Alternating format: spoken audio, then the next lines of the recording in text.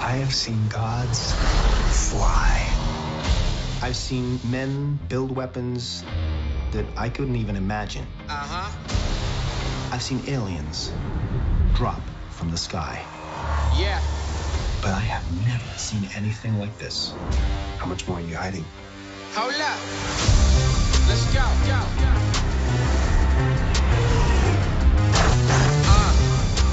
We are home.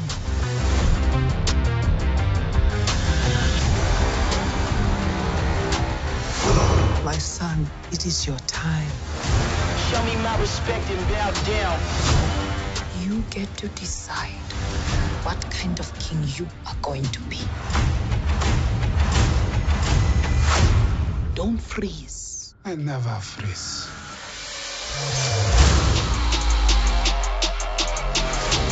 The revolution will not be televised.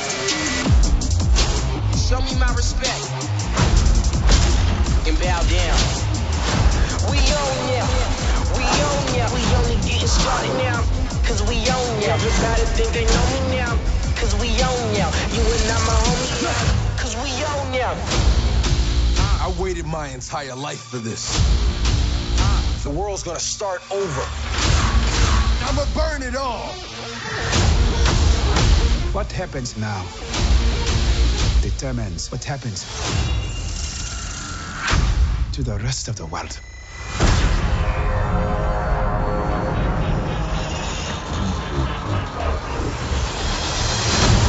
You will not be able to stay home, brother. You will not be able to plug in, turn on, and cop out. Wakanda forever! The revolution will not be televised. Let's have some fun.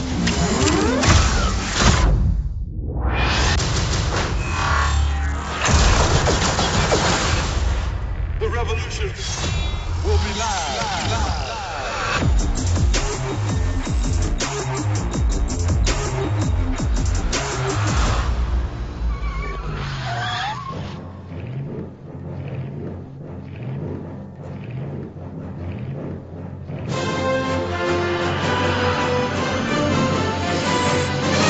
Back to the bin.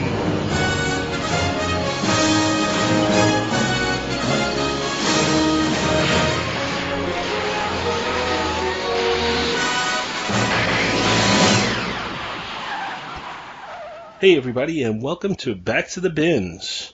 Today we are going to score! As I am joined by Dr. Bill Robinson once again. No, I said score, not snore. That was my panther roar. Oh, I thought that was you. I thought maybe you fell asleep while I was bringing the show in. No. You didn't see me do my claw at the microphone. That's why, because I went. And, so you can't see and that. Now I'm thinking of Sylvester when he was doing the claw. Do you remember? Oh, the pussycat's gonna scratch me. And then the lion comes and does it. So he stands there with his claw like he starts thinking he's tough with it. Yeah, he's holding it up, going. And they all just run away. Ah. That's what I'm picturing you doing in my head. Hey, Dr. Bill's gonna scratch me. Now, I don't know if anybody except for Rusty knows what we're talking about, but I'm sure he does. So today we are doing a score episode for the Black Panther movie. And as we record this, it's opening tomorrow. If all works out well, as you listen to this, it will have opened yesterday. My head. And as you're listening to this, I'll probably be seeing it. Because I'm going to maybe go on Saturday. Which is today, which is now.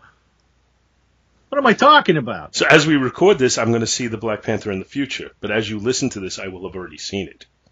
No. Because I'm going on Friday night to see it. You're going tomorrow, or Yes. is that yesterday, comparing how you're listening to this? Exactly. I don't even know what I'm talking about. So, I feel like with this one we have an advantage that we haven't had because we've already kind of seen a little bit of the take on the character. True. In Civil War, he was already presented to us, and I thought he was very, very cool. I really liked the way they showed him, so I look forward to more of the same. I'm hoping. But we should talk a little bit about, I guess, our history with the Black Panther character and, what we've thought over the years and such. How about we'll start with you, Bill? Okay. Like most of my exposure to the Marvel Universe, it came through the Avengers. First a little bit with Iron Man, then mostly with the Avengers. And, when I started to go, slowly back through getting the older back issues, I saw, the book I'm going to be doing tonight, 62 of the Avengers, is the Monarch and the Man-Ape. And this was the first appearance of the Man-Ape, too, wasn't it?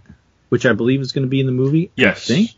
What's it? M'Baku, the secret identity of the identity of the Man-Ape. He's going to be in it. Whether or not he's going to be presented anything like the way he is in the, with the ape costume and all, I have my doubts.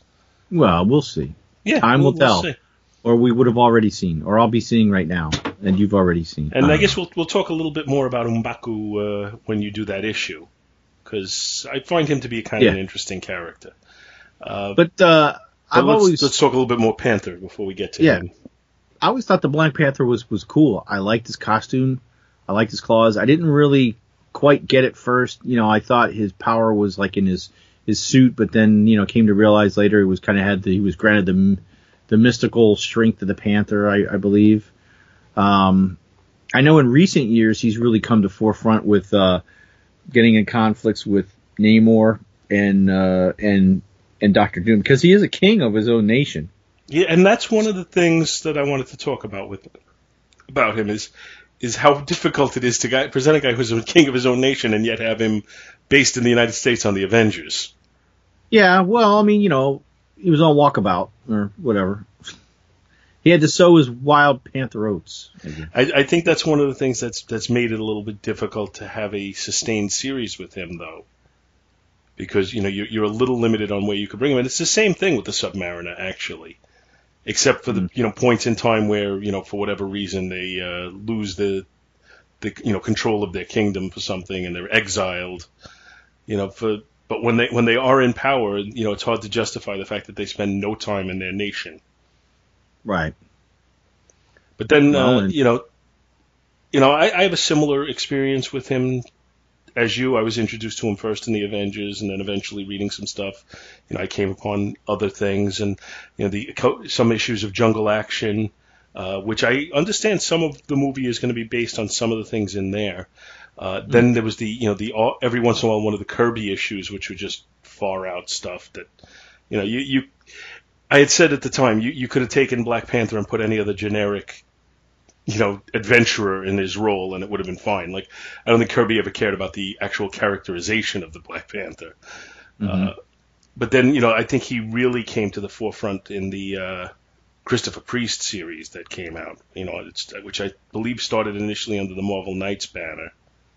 And he really fleshed out a lot of his history and the politics of Wakanda and that type of thing. So is it in the Priest run where he marries Storm? No, I believe that was in the Reginald Hudlin run, which is later. In the Christopher Priest run is where he introduced the guy that Martin Freeman is playing in the movie. Oh, okay. And there were a lot of political intrigue type things going on with Wakanda and the United States, and I believe there was some stuff with Dr. Doom in that.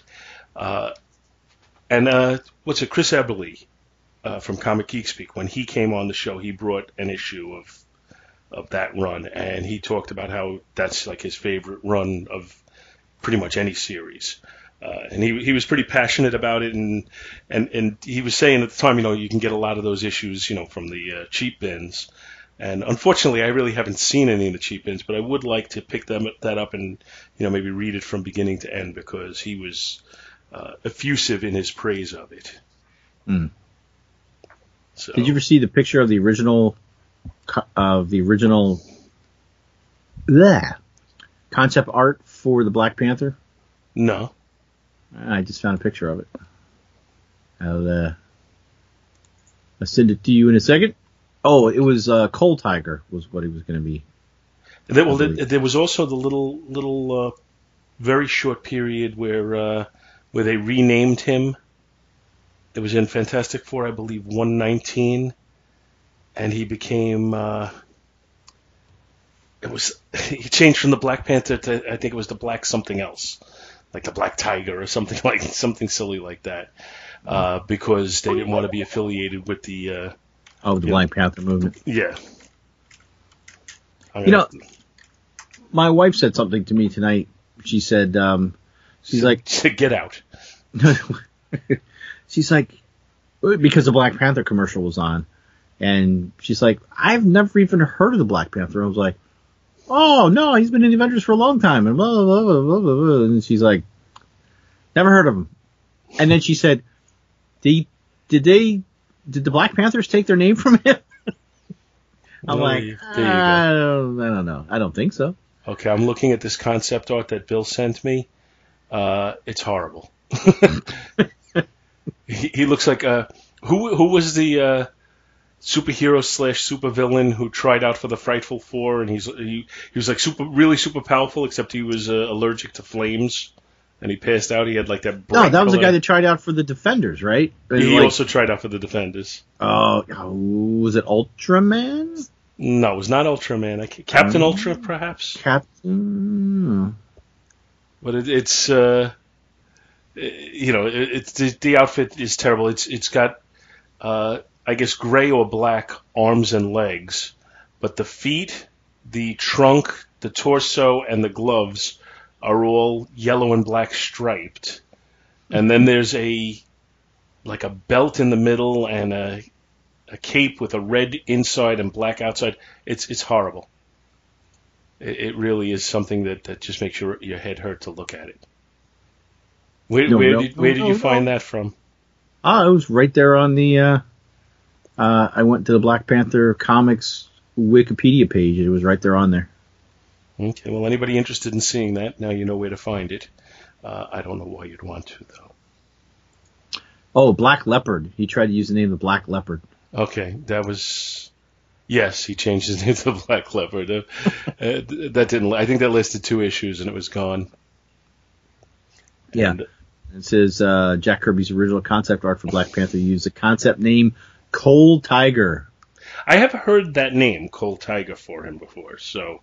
I assume the Coal that tiger, correct. Coal that tiger. Oh wait, no, it's Hold that tiger. But yeah. What are you drinking? Some tea? What do you got? A beverage there? Sipping a little coffee while we're talking.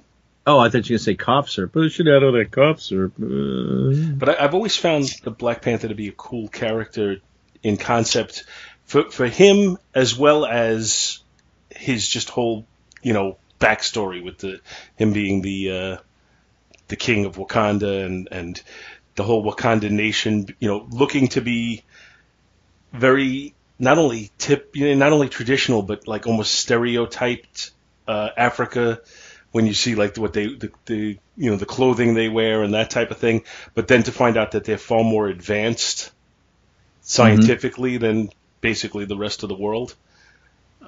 And that they're very guarded on on their nation, but I think that was one of the things that became a little call for them was Wakanda's never been defeated in battle, something along those lines, or never been taken over by any type of power or anything. Well, they were hidden for a long time too, like yes. kind of nobody knew they were so technologically advanced. It kind of kept that on wraps.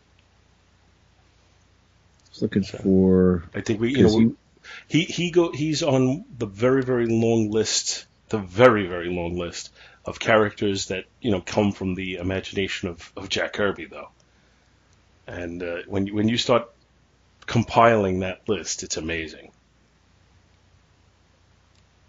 Oh yeah, because he first appeared in Fantastic Four number 52. 52. Before that's the issue I'm going to cover today. But before we get to that, what are your expectations for the movie? To be honest with you, it kind of snuck up on me. I was kind of like, Oh, yeah, Black Panther. Shoot, I forgot this was coming out. It was like, it seems like we just did the whirlwind of getting through, the end of the year. It was like bam, bam, bam, bam, bam, and then it's kind of been on a, like a lull, and everybody's looking way to the horizon for Infinity War, and it's like, oh yeah, crap, we got Black Panther's coming up. So because Ben asked me, he's like, when's Black Panther coming out? And I'm like, Friday. He's like, what? I was like, yeah, we can go see it Saturday. He's like, well, yeah, let's go see it. Like, okay. Yeah, I have high expectations for it, though. As much as I try to temper those expectations, I'm expecting something to be, really enjoyable. Mm-hmm. And then I have, and this is my my non-political correct side here, so I apologize to anybody who I may insult here. But I feel like there's a certain political correctness hyperbole that we're going to have to get here, that because it's an African main character and primarily an African cast, there's going to be people who bend over backwards to hyperbolize it and say it's like the greatest movie ever. I think we saw some of that, to be honest with you, with Wonder Woman, which I thought was a good movie, but it was hailed as being this, phenomenal, groundbreaking movie, and I don't think it quite reached that level. I thought it was very enjoyable, but yeah. I think because it was a woman superhero. This one's already getting reviews saying it's the best movie ever. Yeah, and I don't anticipate. Well, they all can't be the best superhero movie ever. Exactly. Every time they come out. I didn't say that about Justice League. I have high expectations for it, and those high expectations are that I expect to go and have a very enjoyable movie that I'm going to want to see in repeated viewings. And if it lives up to that level, I think that's great. I don't think it has to be the best superhero movie ever. And I don't think I have to pretend it's the best superhero movie ever to please people. Just give me a good movie. I don't know if I'm being unfair here, and I apologize again if I'm overstating it. But I just, internet hyperbole, it bothers me a little bit. I'm tired of everything having to be the best ever or the worst ever. Some movies are in between. Every new movie that comes out doesn't displace the one that used to be the best ever or worst ever. Well, we were kind of poo-pooing on Discovery. Oh yeah, and we kind of we're very high on it now. Listen to the Prophets for some discussion on that. Yes, and a lot of what we were poo-pooing going into that was hearing about problems or things that were being rewritten or recast and delays in when it was going to come out, and those are not good signs. Mm-hmm. So, hearing that those things are going on had us skeptical as to whether or not they were going to have a good series for us. But, as I think is the right way to do it, we kept an open mind. We waited until we saw it, and as it turns out, we liked it very, very much. So, certainly, I'm all open for this being the best movie ever. I just don't think I could sit there and anticipate that. Well, my expectation is like pain. No, that's a prediction, not an expectation. One, I'm wondering,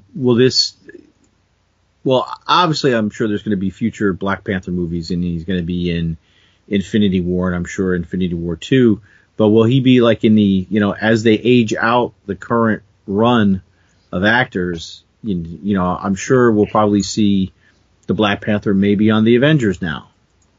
In future movies down the road. I don't see any reason not to. I mean, he's on the Avengers in the comics. He's kind of on the Avengers now. He's just on like the outlaw Avengers. Yeah, he was already in Civil War, and again, he was awesome in Civil War. Mm-hmm. I thought he was one of the highlights in a movie that I thought was great. I like his claws. I mean, that's always been one of his. They're like. Again, like rip metal to shreds, and it's awesome, man. I'm just thinking, you said talking about aging out. Chadwick Boseman, who's playing Black Panther, is 40 years old. What? Get out of town. Born in 1977. Wow. That's how old is, that's surprising. How old is Chris Evans? And Robert Downey Jr. is over 50, right? Yes. So Chris Evans, I don't know. Let's see if Chris Evans. Chris Evans was born in Arizona, 1981. moved to So he's 36. Yeah, so he's younger than Chadwick Boseman, which is surprising. That's I did not know that until I just looked that up. Well, you're not counting the years he was frozen in ice, right? That's true. Good point. He would be older. I would have thought Chris Evans was about 36 to 40, and I would have thought Chadwick Boseman was like 30. Yeah. So to find out he's 40 was really quite a surprise to me. I'm surprised they're casting somebody at 40. Not that he wasn't great in the part. I thought he was terrific in it. But when you're casting a part that you think you're going to be using the guy in other movies, it should behoove you to use somebody a little younger so that you have him that much longer before he ages out of the role. Right. Holy crap! Sorry. The dog's trying to get it. What are you? Robert Downey would be 62 years old, almost. Excuse me, 52. I'm sorry. 62. 52 years old, almost 53. No, I said, holy crap. How old do you think this is? Welcome to the Guess How Old They Are podcast. Jeremy Renner. I have not looked him up. I'm going to guess 41. 47. So he's older than he looks. Yeah. All right. Pick one for me. How about Scarlett Johansson? 32. I just clicked on her, so as soon as she pops up here, she was born in 1984. Oh, was I right? So that would make her 33. Oh, I was close. Yeah, you were very close. That's not bad. Let's see. What about Mark Ruffalo? Mark Ruffalo. See, now Mark Ruffalo, I'm picturing I would have thought he was older than Jeremy Renner, but now I'm not so sure. Now you're not so sure. So I'm gonna put him at 45. He's 50. Okay. 50. I'm a little surprised at the ages of these people because you would think that that they're planning to use them over and over again, that they would go for people a little younger. Yeah, that's what I was right there with you. I was surprised. I'll give you one more. How about Chris Hemsworth? I already saw him. I believe he's 34. Give me another one. Yeah, I think he's 34. Tom Hiddleston. Yeah, I didn't look at him. I couldn't say he's in his 40s. I'm going to say 42. 45. No, wait. Holy cow, he's 37. 37. He's a young kid. Now, Elizabeth Olsen, she's got to be, let me see. She's a younger sister of the twins from Full House. Yeah, she's 28. So, yeah, I figured she had to be fairly young. And if you ask me, she's much better looking, but that's just my own personal opinion. How about Kobe Smulders? Now I feel creepy for saying a 28-year-old is like that. Anyway, I'll just shut up for a dig off. Kobe Smulders? She's 39. 35. So let's get a little bit back on track. But I'm just thinking now, if he's 40, he's 41 actually. It says. So you got to figure he'll age out of the part in. I don't think you can give him much more than 10 years. Yeah, because it's really a more physically demanding part than Robert Downey Jr.'s. No offense to Robert Downey Jr. fans, but, although how much of all those stunts, he's doing some physicality, but there's got to be a stuntman underneath the mask on some of that stuff. But there does come a point also where if you reach a certain age, it starts feeling less plausible that you're really doing that, and it takes you out of the movie a little bit. Right, you I think that hurt when Roger Moore towards the end of his James Bond career a little. Aw, poor Roger Moore. Don't pick on Roger Moore. I'm not picking. I love all the Bonds. I love them equally, like they're my children. But I guess we should get to some comics. And Bill and I, this is coming out, because of the way things are. This is coming out ahead of the most recent episode that we recorded before this. And we did very new issues, and you'll hear that down the line. Now we both went very old school with this. We're going for 2 appearances from the 1960s, man. Hey, wait. Yes? Where's Scott? Oh, he's in line waiting for his tickets for Black Panther. That's right. He's in line waiting for his tickets to Spider-Man Homecoming. He's a little slow on the uptake today. We love you, Scott. Well, you're all right. So my book came out in July of 1966, and it's Fantastic Four number 52, which is the first ever appearance of the Black Panther. And that sensational Black Panther. The cover of the issue, I don't know if the cover is laid out as well as I would like. I like it because I like pretty much all things Kirby. But he's got the Fantastic Four at the foreground with the 3 non-flying members walking among some Kirby tech. And the Human Torch is flying out of that. Let me tell you what it looks like to me, all right? Go ahead. I won't finish describing it. It looks like the Scooby-Doo gang sulking around a haunted amusement park with a flying, flaming skeleton flying out of the stuff. Okay. That's what they look like. And while that's a good description, I'll keep describing it the way I was. Okay. So the three of them are walking on the ground, and they look like they're walking kind of apprehensively, looking for something. Like I said, the Scooby-Doo gang.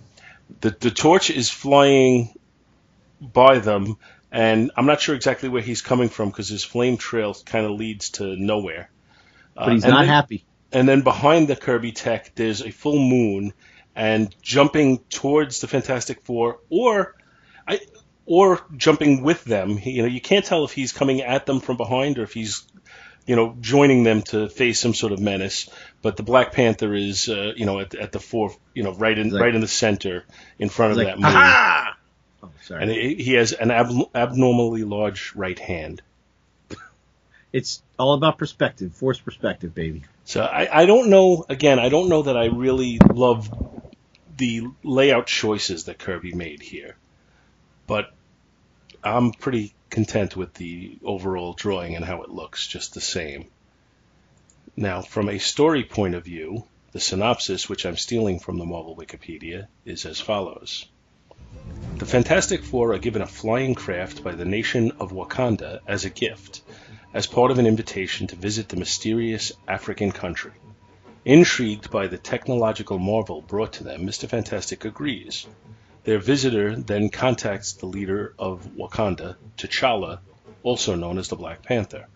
T'Challa and his people rejoice at the news, and they raise the Panther idol high before he enters the sacred temple and dons his ceremonial Black Panther garb. Back in the United States, the Fantastic Four go to Metro College to check on Johnny, who is studying hard. When they tell him that they are going to Wakanda, Johnny asks if he could bring his friend, Wyatt Wingfoot, along with them. Meanwhile, within the great refuge of the Inhumans, the royal family continues to try to find a way to break out of the barrier around their city. Karnak attempts to use his abilities to see the flaws in any object to break through the barrier, but this proves to be a failure. As Maximus mocks his family from his cell, Black Bolt broods over what they must do next. Later, the Fantastic Four take the ship they were given to fly to Wakanda, along with Wyatt Wingfoot. When they land the ship, they are surprised to find themselves in a massive mechanical forest. Upon disembarking the ship, they are suddenly attacked by the Black Panther. Caught off guard, the group splits and faces off against various traps, Wakandan guards, and the Black Panther himself. By themselves, each member of the Fantastic Four are no match for the Black Panther. But when they regroup, they easily outnumber and overpower the Panther, who ceases his hostilities. Unmasking, T'Challa reveals that he was merely testing the Fantastic Four's fabled abilities and has invited them to his land for a grave task, The story is to be continued next issue. And just to make a long story short, the next issue they face off against Ulysses Claw. The Claw. Oh, wait, not that Claw. That's Toy Story. So, when were you first exposed to this issue? I don't think, until now, I've never actually read this issue. I had only... Yeah, I haven't read through a lot of the early Fantastic Four. In fact, I've only listened to it by listening to the Fantasticast. Like, basically everything from about 130 forward I've read, but below that, it's a big, never read it. Not even the classics, not even the first appearance of Galactus. I just haven't sat down and read it. Oh, I highly recommend that you read that. The Lee Kirby run. I'm sure at this point in time you'll probably have greater fondness for the John Byrne run, but if you read it with the mindset of this is basically creating and laying out the Marvel Universe, it's a phenomenal run. Well, it's amazing how many things come up. The Byrne run was where I started and got interested in the Fantastic Four from, guest appearances, from being in the Avengers, and then then I jumped in on the Byrne run and then started to spread out from there, forward and back. So. Yeah, well, I had started around in the 140s, and I immediately started looking back as soon as I started collecting comics. So I would say I read this probably in the mid-70s at some point, probably in a reprint in Marvel's Greatest Comics. That would be my best guess on where I first was exposed to it. And like we said earlier, I've always been kind of fascinated by the Black Panther character. And at the time, I thought this was a pretty good issue. I'm looking at it now, it seems a little silly at some points. There's the whole concept of, we were invited to this nation and we're just going to go without, looking into anything first. Just seems a little what's silly. That? And then even, I find it amusing that Wyatt is kind of always sleeping. Yeah. And nothing wakes him up. The way the Panther takes them on. Actually, it's fairly plausible. That he anticipates things. And at this point, I think the Black Panther was actually what Batman is shown as now, before Batman was shown this way. Like, in the 1960s when this came out, Batman wasn't the guy who thought of every possible contingency and was prepared for it. No. He was more, more closely resembling an adventurer. He was closer to Indiana Jones than he is to what he is now. Well, yeah, and then he morphed into more of the detective. Yes. And then like in the 90s, he became, Mr., prepared like for every contingency. Prepared for everything, yeah. And I think from the start, the Black Panther was kind of presented that way, at least in his solo things and, in the Fantastic Four. Like in the Avengers, I think they didn't really focus on him as much as they could have. So you didn't see that aspect of him? Probably, really, I'm trying to think of characters that they did focus on, and I want to say it was the Vision was one that was focused on a lot. The Scarlet Witch, Quicksilver, Wonder Man. Characters that didn't have their own individual books got more of a play. The Black Panther at this time didn't have his own book, and even when he had his own book, it was significantly later. That was in the 70s. When he was in Jungle Action, and then he had his own book for a little while. I think that, and I think his own book only lasted, 22 issues, something like that. Maybe not even that many.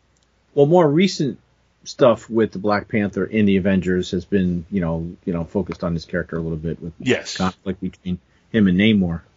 And one of my favorite things, and I know we're not really talking about the issue we just did. One of my favorite things is in the Avengers, and I think it may have been in the Jeff Johns run when he was doing it, when they face off against the Red Skull. And you mean Del Husk? He ends up battling the Skull, and what he does is he takes his gloves off so that when he punches the Skull is disgusted by the fact that a black man is touching him with his bare skin. And I remember that. I just thought that was such a great touch that he's like, screw you, Skull. You know, I loved that little character moment for him when he takes off his gloves.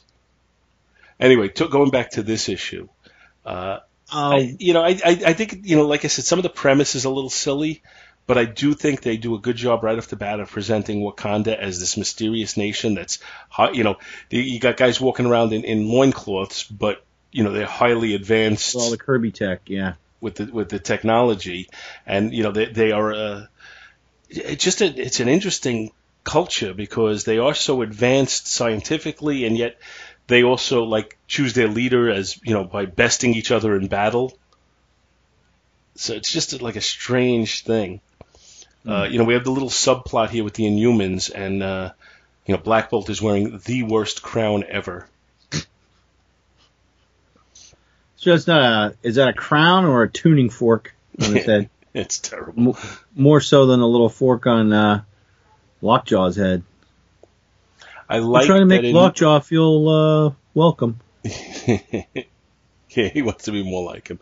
Look at it on the shot on, I guess it's page, I can't even tell, page 8, I think it is. At the top where Black Bolt's got the crown on, and Gorgon's looking at him like, you idiot. Gorgon's it's like, yeah, really? You got to make a hat bigger than mine? Sure. And meanwhile, he's wearing like a big butterfly tin thing on his forehead. It's an iron butterfly. Bam, bam, bam. Oh, and this is more the Maximus the Mad. We talked about the Inhuman series when it came out. This is more the Maximus the Mad that I love. He's just pretty much like a cackling fool, and nobody takes him serious.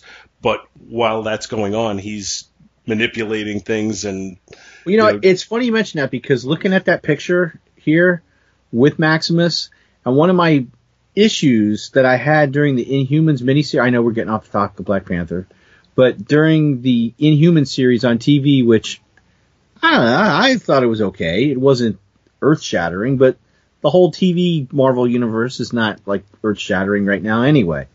Although recently on Agents of S.H.I.E.L.D. it's been, well, never mind, I don't want to spoil it for anybody. But one of my complaints about Maximus, that the actor that played him, I was like, you couldn't have shaved? You just you stepped right off of Game of Thrones. You didn't even shave your beard off. But looking in here, this character, I forgot that Maximus would sometimes look like that. But he looks a little like Pete Rose, too. Fixing games? I mean, Charlie Hustle? That's the Maximus one. Hustle. Maximus Hustle. That's why he's never going to the Hall of Fame. Cool. I like that he draws Johnny Storm as looking like a young kid. Really young. Yeah, really young. Almost like he should be in an Archie comic. I mean, that's really pretty... Although he draws Wyatt as looking, kind of older. Yeah, his older roommate. You know what's interesting? And maybe I just didn't notice this before, or I've noticed it, but it was drawn differently. The Black Panther, usually when I always remember seeing him, the eyes in his costume are always white, or you could see his eyes with his skin color underneath the mask. Mm-hmm. Whereas here, it's just the mask, but there's little black dots for eyes. I don't really remember seeing this before. I mean, I might be totally out to lunch. I'm not sure, honestly. Because later in our next book, I'm glancing through, it's always the eyes are just solid white on the mask. Right. There's no... Oh, wait, I take it back. There might be a scene where you can see one dot. But mostly it's all just white, a whited out eye with no visible pupil. See, now, we didn't have the situation where we would read this book not knowing who he was. And I'm curious, when this first came out, did everybody think he was going to be a villain? How did I don't know how people read this when they first picked it up, because I guess, it appeared he was going to be a villain because he immediately, started to battle them. Then as soon as he stands down, Reed Richards says, "A man such as the Black Panther does not give his word lightly, nor does he dishonor it once given." So it's yeah, we could trust him now. He just attacked us, but it's fine. And why is that? Because Reed said so. Why is that? Because the next issue we got to team up with him, and we fought enough. We're on the last page, and we don't have time to reason this out. I like the fact that the Black Panther is never a guy who had a secret identity, even though he wears a mask. He wears a mask for effect, not for hiding purposes. Well, yeah, but to the world at large, do they know that the King of Wakanda and the Black Panther are the same person? I think they do. See, I don't. I think there do. were some stretches where he adopted a I civilian mean, maybe identity. now, that but was, I mean, back then, I don't think he was. I thought he was, but I think there was a stretch in more recent days where he adopted a different civilian identity, and it wasn't known that civilian identity was the Black Panther. When there was a point where he kind of took over for Daredevil for a little while, and he was living in Harlem somewhere. Right. And I don't think he was. Why do I think he went under the name Luke Charles for a little while? I'm not sure. I think he may have. I'm not 100% sure about that, though. I may be talking out of my head. But I just have always found the character to be fascinating. I don't know. Let's see, Luke Charles, Panther. Let's see. What's with Black that? Panther, he adopts the identity of teacher Luke Charles while in America, romancing singer Monica Lynn, later his fiancée, dividing time between Wakanda and America for years. For years? Wow. I didn't think he was doing that. He battled foes such as you mean Jabari, that was malcontent M'Baku, the man-ape, rebel leader Eric Killmonger, who's also going to be appearing in the movie. So the panel below Black Bolt in his fancy headgear. Hey, look at my crown. What kind of binocular type looking machine is that? Looks like he's looking into like the exhaust pipes of it's a 58 Chevy. Yeah. It's gonna like start up and suck his head in or something. Like he's looking in the carburetor. Yeah, I think sometimes Kirby kind of overdid the Kirby tech it was complex for complexity's sake, Yeah, look at the size of that guy's headset too. Can you hear me? What? You get the game on that? What do you got over there? Holy cow! You do the Pee Wee Herman. What?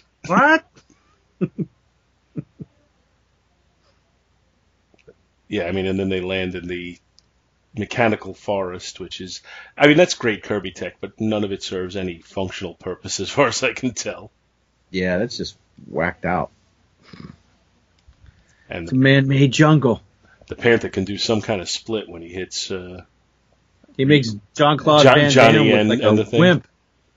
That's who should play Black Panther. Jean-Claude Van Damme. Or you could just go watch Jean-Claude Van Johnson. I highly recommend it on Amazon if you haven't seen it. Or Jean-Claude Van Gelder. Kumite.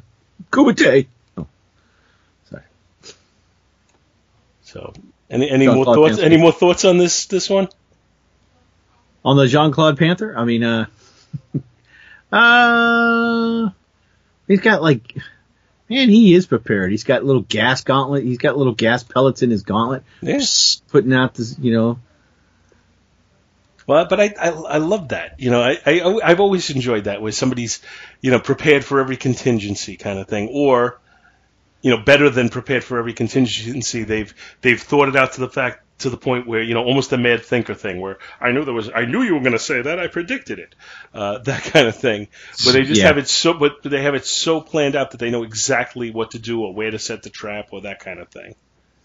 Yeah. Oh, and for those of you kids out there reading new comics, make sure you pick up Marvel 2-in-1 number 3.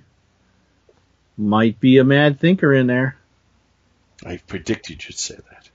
Ah. But overall, just to give my overall thoughts, I thought this was a solid debut of a new character, and I think they kind of set up for what was going to be years worth of stories to be mined out of this, which is what I really think is just the beauty of that Lee Kirby run on the Fantastic Four. Byrne did a great job with what they created. But when you look at it from the point of view of how they created all of this, then you just see, Byrne was just building on the foundation that they laid. Mm-hmm. Yeah. So we're going to give this an overall grade, or it's a score episode. We don't need to grade anything. We don't need no stinking grades. No, I want to grade it. The cover, as I said, I'm not totally crazy about the layout. I like the execution. I don't like the layout so much. So I'm going to say a B. Could have been an A if it had been a little different. The interior art, I think it's interesting. Like the Panther's mask is a little different. His cowl, his ears are a little bit more turned up. His facial features almost look a little bit more real Panther-like than what it would eventually come to be. I like the Kirby tech. I like, it's Kirby art. I mean, you really can't go wrong with it, and it's inked by Joe Sinnott. I'm going to say an A because it is what it is. And the story, I think it's really cool. It's a really good introduction to a character that I think is excellent. And again, like I said, I think it creates stuff that can be mined for years and years to come, and will be. So I'm going to say an A on the story, and I'm going to give the book an A- overall. So Joe Sinnott inked Kirby for a long time? Yes. Because I remember seeing Kirby with other inkers. And early on in the Fantastic Four run, there were some other inkers, but eventually Joe Sinnott became the guy. And then, when Rich Buckler was drawing the Fantastic Four, Joe Sinnott inked him, and it kind of kept a very Kirby-esque look to a lot of his work. Well, it just seems like some of the other Kirby things I've seen, I didn't like the art as much, and that may have been due to the inker, because here I do like this art. Mm-hmm. So well, this is, in my opinion, this is Kirby at the height of his powers too. This if you go from the same era, the issues of Thor that were coming out, it's hard to top what he was doing at this point. Excuse me. But, later on, his style became a little bit more exaggerated, and the line work became very thick, and I still love it, but it's just not at the same level. I think he didn't quite live up to what he was doing back then. So, you want to rate it? Yeah. The cover... I mean, the little snide remarks I made earlier, they were just, me cracking jokes. I'm going to give the cover A-. The interior art, I like it. A.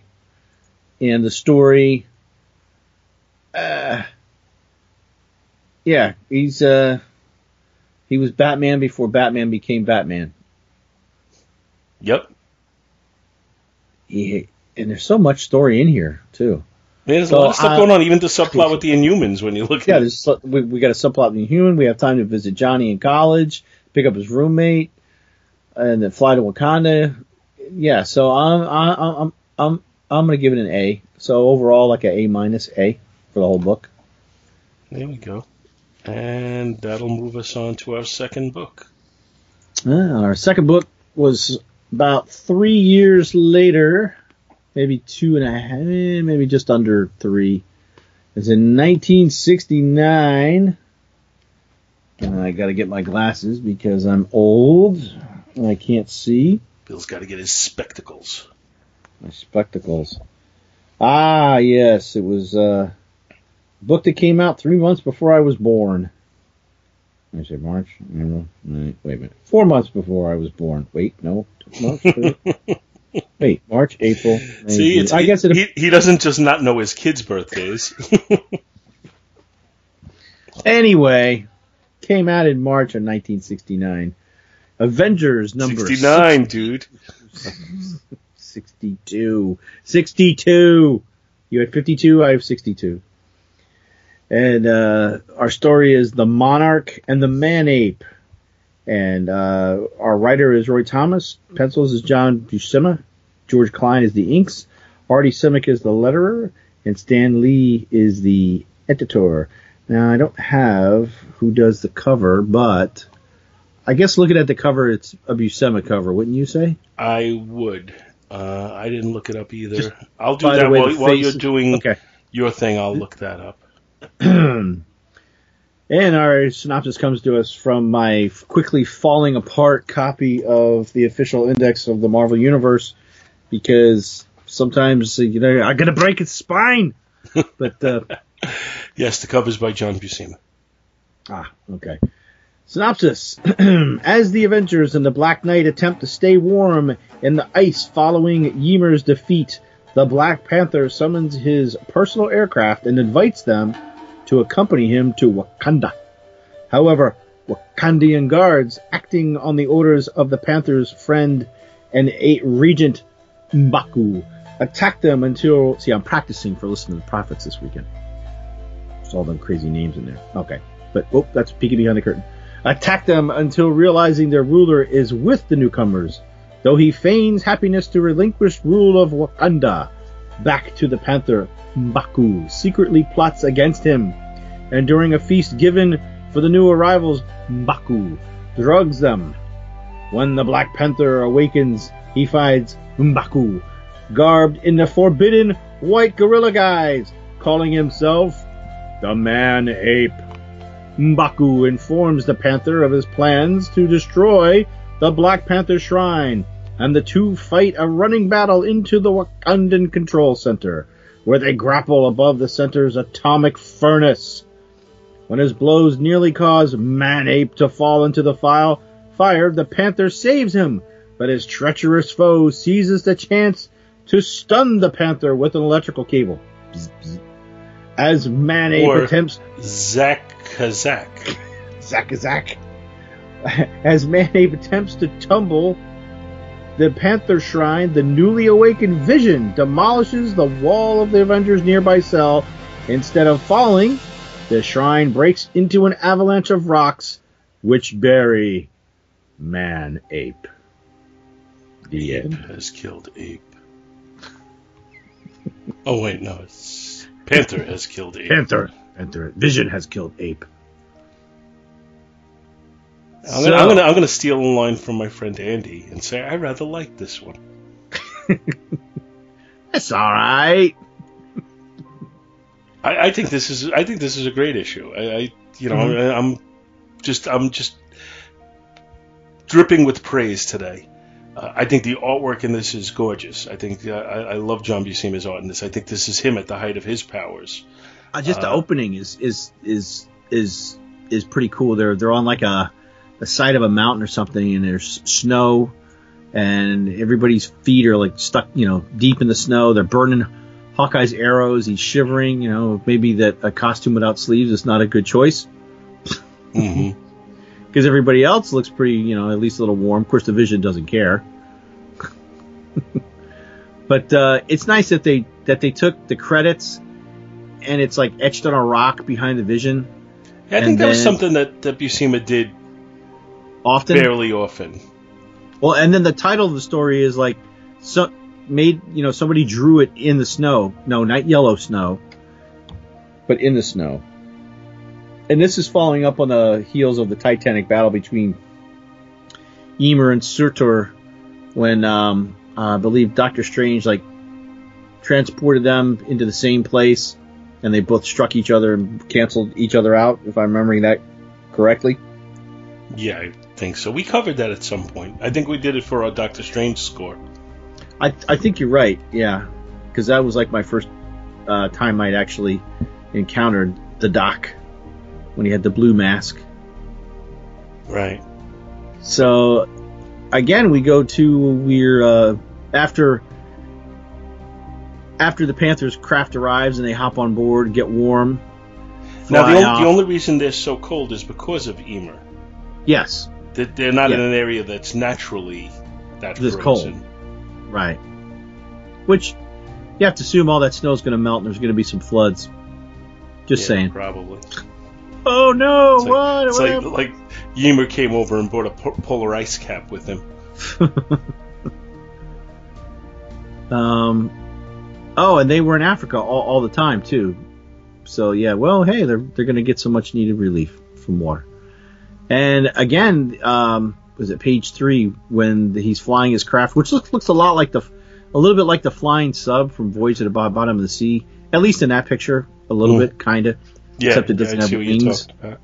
Yeah, yeah, and it's Buscema's attempt to do some Kirby tech.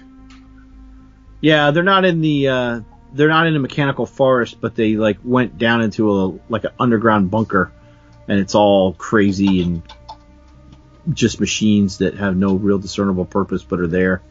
Yeah, exactly. Although if you look at the tech, there appears to be towards the front of it or the bottom of the page, it looks like there's a tube and there's something actually traveling through it, which gives it at least the illusion of having some sort of purpose. You know that little thing just bounces back and forth between those two things. Boop, boop. It's actually a very advanced game of Pong. Yeah, except it only travels in a tube. Poob. Pong tube. No, never mind. And when they get off the ship, or when they arrive, Buscema, you can see, you can actually you can see Hawkeye's eyes underneath his mask. It's not whited out like it is often. But now, basically, through here, except for like a one panel, the Black Panther's eyes are completely whited out with the mask. There was only one spot. I can't remember which one I spotted it on. It's like where he's doing like a side glance. See, I don't think it's supposed to be that they're whited out necessarily.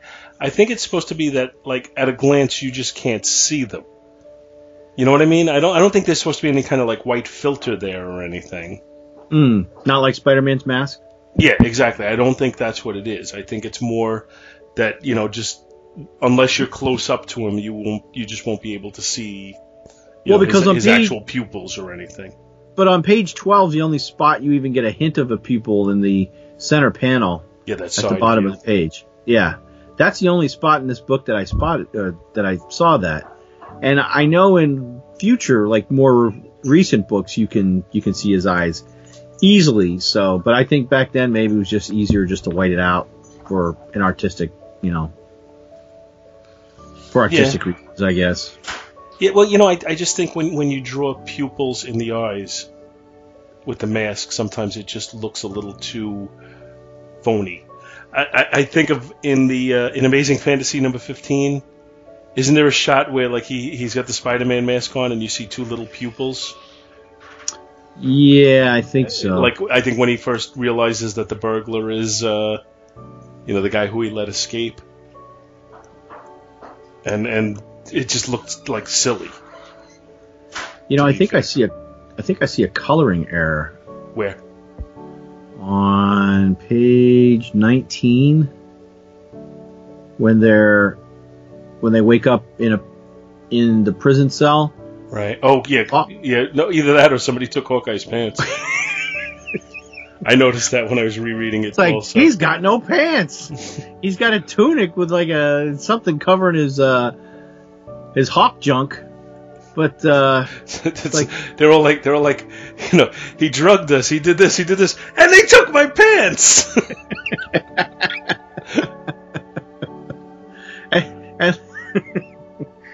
and the Black Knight's like, he's like, no, I don't want to see it. I don't want to see little Hawkeye. No. Little Clint. Oh, but what can we do? Stripped of our weapons. Speak for yourself, big guy. Check this out. Oh my God. See now, just to change the subject, because that's just killing me. The Man-Ape, I thought he was kind of a cool character. And I don't know, maybe he's an offensive stereotype. I'm not sure, but I like the fact that does he gain the power of an ape when he wears the costume? I don't know if it's the costume that gives him power. I don't think that's what it is.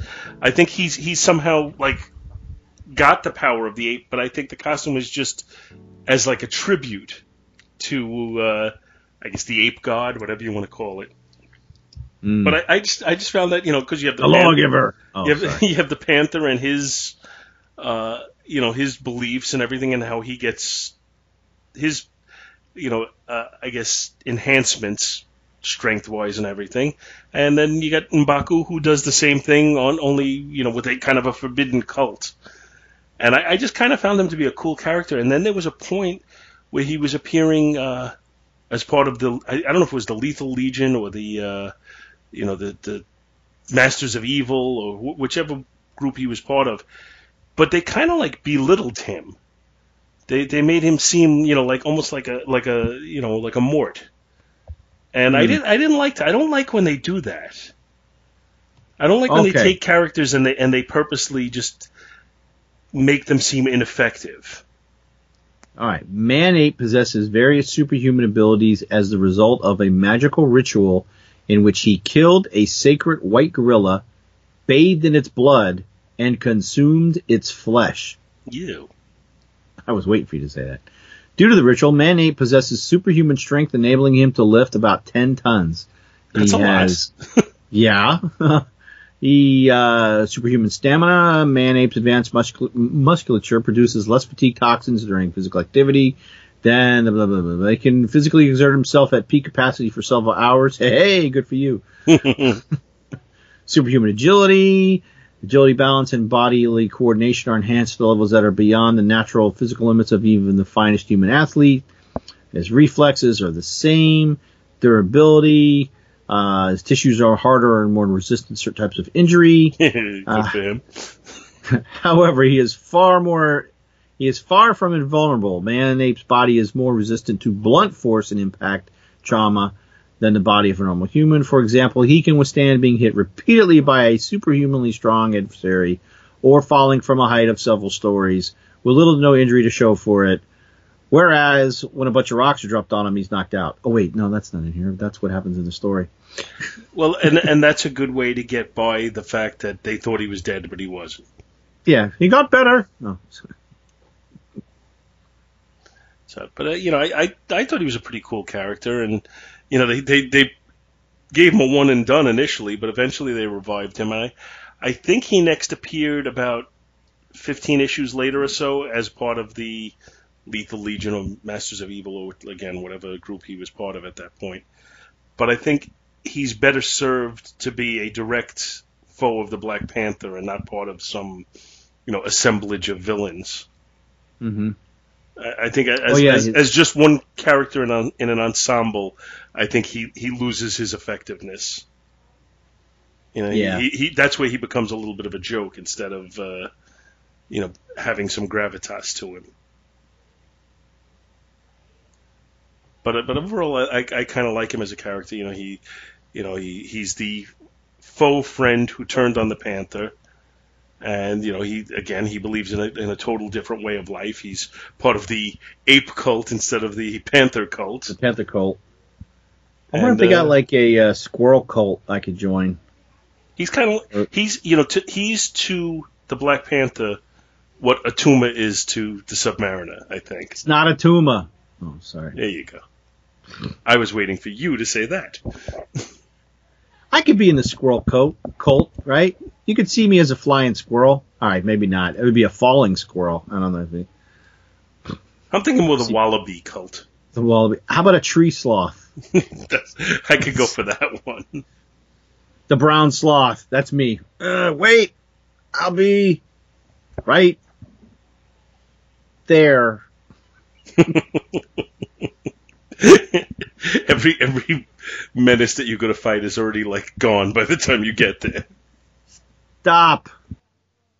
Right now, you villain. Silly rabbit.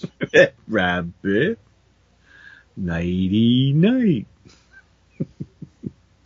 So I really like the art in this book.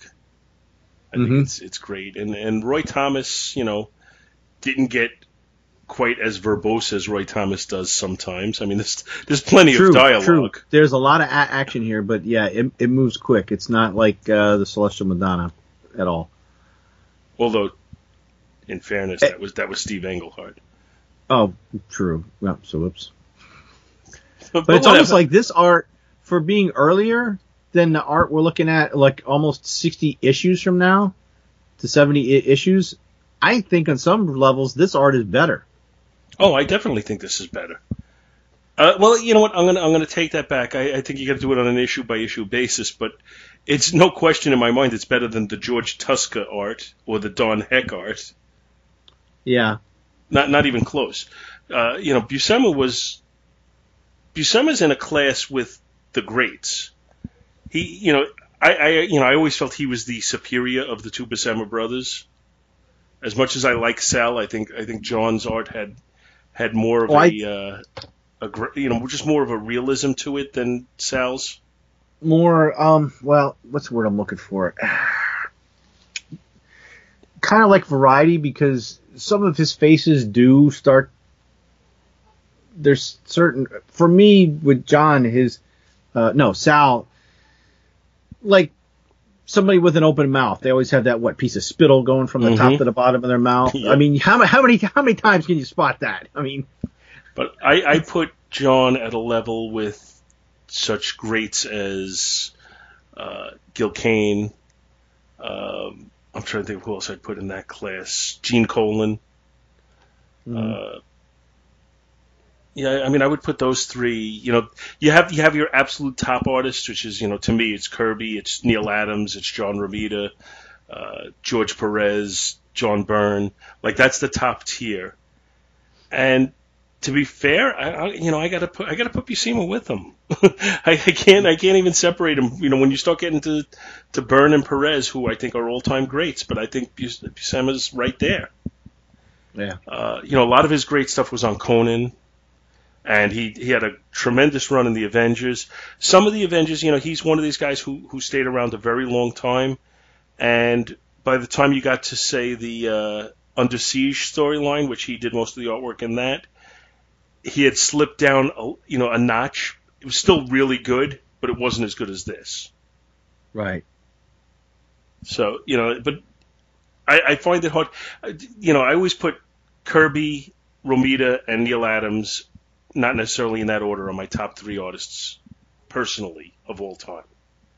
Mm-hmm. So if I put them at a level by themselves, then we drop down to the next level, and there we would have George Perez, John Byrne, John Buscema, Gil Kane, Gene Colan. You put Bob Layton in that lower spot too?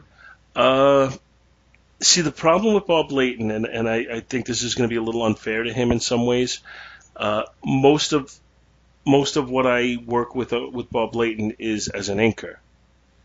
He did, say, like the Hercules miniseries, which he drew and inked himself, and it was great. But I just don't feel he has a big enough body of work as a penciler and inker. Didn't he do a lot of Iron Man as penciler and inker, or was he just the inker? Because I thought it was like Layton and Austin did some Iron Man. I thought it was. I could be mistaken here, but I thought most of his Iron Man work was as an inker. I know he did some inking on John Romita Jr. in there. I think that was the Doctor Doom, whatever it was, issue 150. Your first issue on Back to the Bins. Yeah. I'm pretty sure that was Layton inking John Romita Jr. Yes. Yeah. And in his, not in his defense, but it should be noted, like, he has a pretty distinct style, Layton, as an inker, and he does have a tendency to take whatever penciling he's given and render it in his style. And like in the case of him and John Romita Jr., I think that was an improvement. I think he, his style is very, very clean, and I really like it. Oh, I do consider a lot of the work to be at the level that we're talking about. I just don't think he has enough of a body of work for me to put him that high. Well, I'm just looking through his things that he penciled. What If 34? That's the joke one. That's probably not all him, but there's a Iron Man, Amazing Spider-Man, Secret Wars number 4, Secret Wars number 5 says that he penciled. A bunch of Iron Mans, the Hercules one we talked about. Oh yeah, a lot more Iron Man. Iron Man as penciler? Wolverine. Yeah. This is saying as the penciler. Mm-hmm. If you go to the Marvel wiki and just do Bob Layton, and it's showing everything, because they break it down by penciler, inker, and then like things he created. Yeah, I think he was terrific, but I like I said, I don't think he has the same body of work that the other guys do. Yeah, because actually, I mean, that was a lot. Let me see how many they got for inker, because that was about 4 or 5 pages for penciler, and there's about 16 books on each. Let's see how many pages they got for inker. Oh, they got 12 pages for inker. So you're right. He is a much more prolific inker. And I think he was great. I don't want to, turn this into where I'm saying anything negative about him. No. I really like his work. And when I had a chance to talk to him for a few minutes at New York Comic Con, I thought he was a real gentleman. Oh, he did some of the Cap books on Volume 3. He was an inker.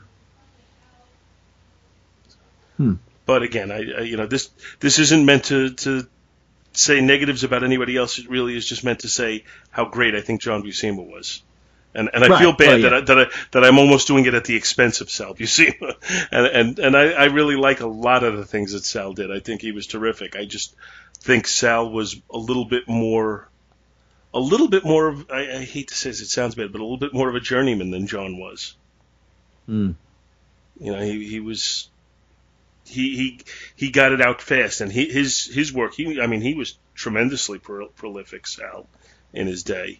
And he put out a great number of books. And I think sometimes some of these artists' works suffer for being prolific because they put out so much that they have to, they can't give it the time and detail that they might otherwise do.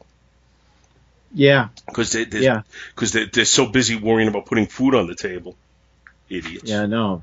Not like the guys today. Oh, I got one book.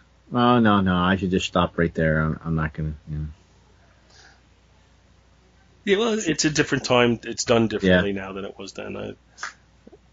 That's all well and good. But, I think the artwork is really good here. I think what we have in the story is kind of a return to Wakanda, and I'm not sure we had that in between what we had in the initial Fantastic Four intro and here. I don't know if we were in Wakanda in between there at all. Because I think when he came to the Avengers, he came to New York to join the Avengers. And this is the first Wakanda story. Because when did he come in? Was it like in the late 40s? I think so. Yeah, not too long before 748. Yeah, something like that. Good old Black Panther. Oh, Black Panther, keep on. Wait, no, I'm stealing That's the my Doobie own Brothers. Oh, Wakanda, keep on rolling. So the mandate's gonna keep on falling on me. Poor Hawkeye, they make him burn his arrows. Yeah, and what good is he now? Well, we're only one issue away from him becoming Goliath. Well, maybe that's why he had no arrows. Well, shoot, Might as well get big. Well, what I don't get is how much of a douche is the Black Panther? Yeah, burn those arrows. Oh yeah, I guess I'll call my ship down now. Now that they're burning. Now that your arrows are all gone. You jerk. You may want to watch. A couple of those are explosives. I meant to just burn the punching bag arrow. Well, the boxing glove arrow. The boxing glove arrow. Actually, that's a green arrow thing, right? Green arrow thing, yeah. I don't think Hawkeye ever had a boxing. Well, he may have. I don't know. I shouldn't speak so quickly on that. So, what do you think? You want me to rate it? Yeah. We didn't talk about the cover. Where I guess this is a scene that's kind of in the. I think it's close. Actually, it is. It's directly in there because they fight across that long, cylindrical like Kirby tech thing across the atomic furnace, and that's a shot that's right from their fight. Basically, except that what's cool is that like this energy wisp thing coming up out of the furnace, this white energy type deal has the face of Dane Whitman Yeah, Dane Whitman was the Black Knight during this, right? Yes. Okay. And then the Vision, and then Hawkeye looking on as, which really the Black Panther shouldn't. Well, yeah, he is. Well, you could say he's holding on with one hand. He's like hanging off, and the man-ape's ready to just pummel the bejesus out of him with his big white furry man-ape looking thing and his green little shorty short pants and green leggings. Hula skirt. Green hula skirt and matching leggings. Which is red inside the issue. Yes. So I like this cover. I like the art. I'm going to give it I think I'm going to give it the same thing I gave the last cover. I'm going to give it A-. The interior art, I'm going to give the interior art A+. Mm-hmm. And the turn that's obvious to everybody except T'Challa. But everybody else is kind of like, yeah, M'Baku's a dick. You just don't know it. I'm going to give that an A+ and give the book overall an A+. All right, I'm going to say a B+ on the cover. I think it's really solid. I think it's really solid. I just don't think it's. I don't think it's quite A+ material. I'm sorry. The interior art, on the other hand, I'm giving an A+. All right. Actually, you know what? Your disgust has convinced me. I'm going to give an A- to the cover. Okay. All right. I'll go with that. I'm going to go up a slight grade. I'm going to give an A+ to the interior artwork, though. I think it's excellent. This is like when I talk about that, I'd love to just own a page of original art. I'd love to get a page of something like this. Pretty much give me any page from this book. I'll take it. I'd like the first page. Oh, yeah. Well, if you're giving me a choice of which page I'm going to get, yes. But I'll take any of them. And I probably can't afford any of them. And the story I think is really, really good. I think it does a good job of setting up Wakanda again and, setting up a little bit of the structure of how things work there. Again, kind of giving you the contrast of a very traditional, and I mean traditional in a bad way here, traditional country that, you become the ruler by combat, and yet a very, very scientifically advanced country. So I think it's just really cool, and I think, Roy Thomas does it without just getting incredibly verbose. So I'm really happy with it, and I'm going to say I'm going to give an A+ on the story too, and I'm going to just give the book overall, a solid A. So we got two books that I like very much today, and I hope to see a movie that I will like very much tomorrow. Yeah, we just got a text from Scott that says he's not going to make it. Oh, good to know. Thank you so much for listening to our show, and we hope you'll continue to join us each and every week for more good old-fashioned comic book back issue awesomeness.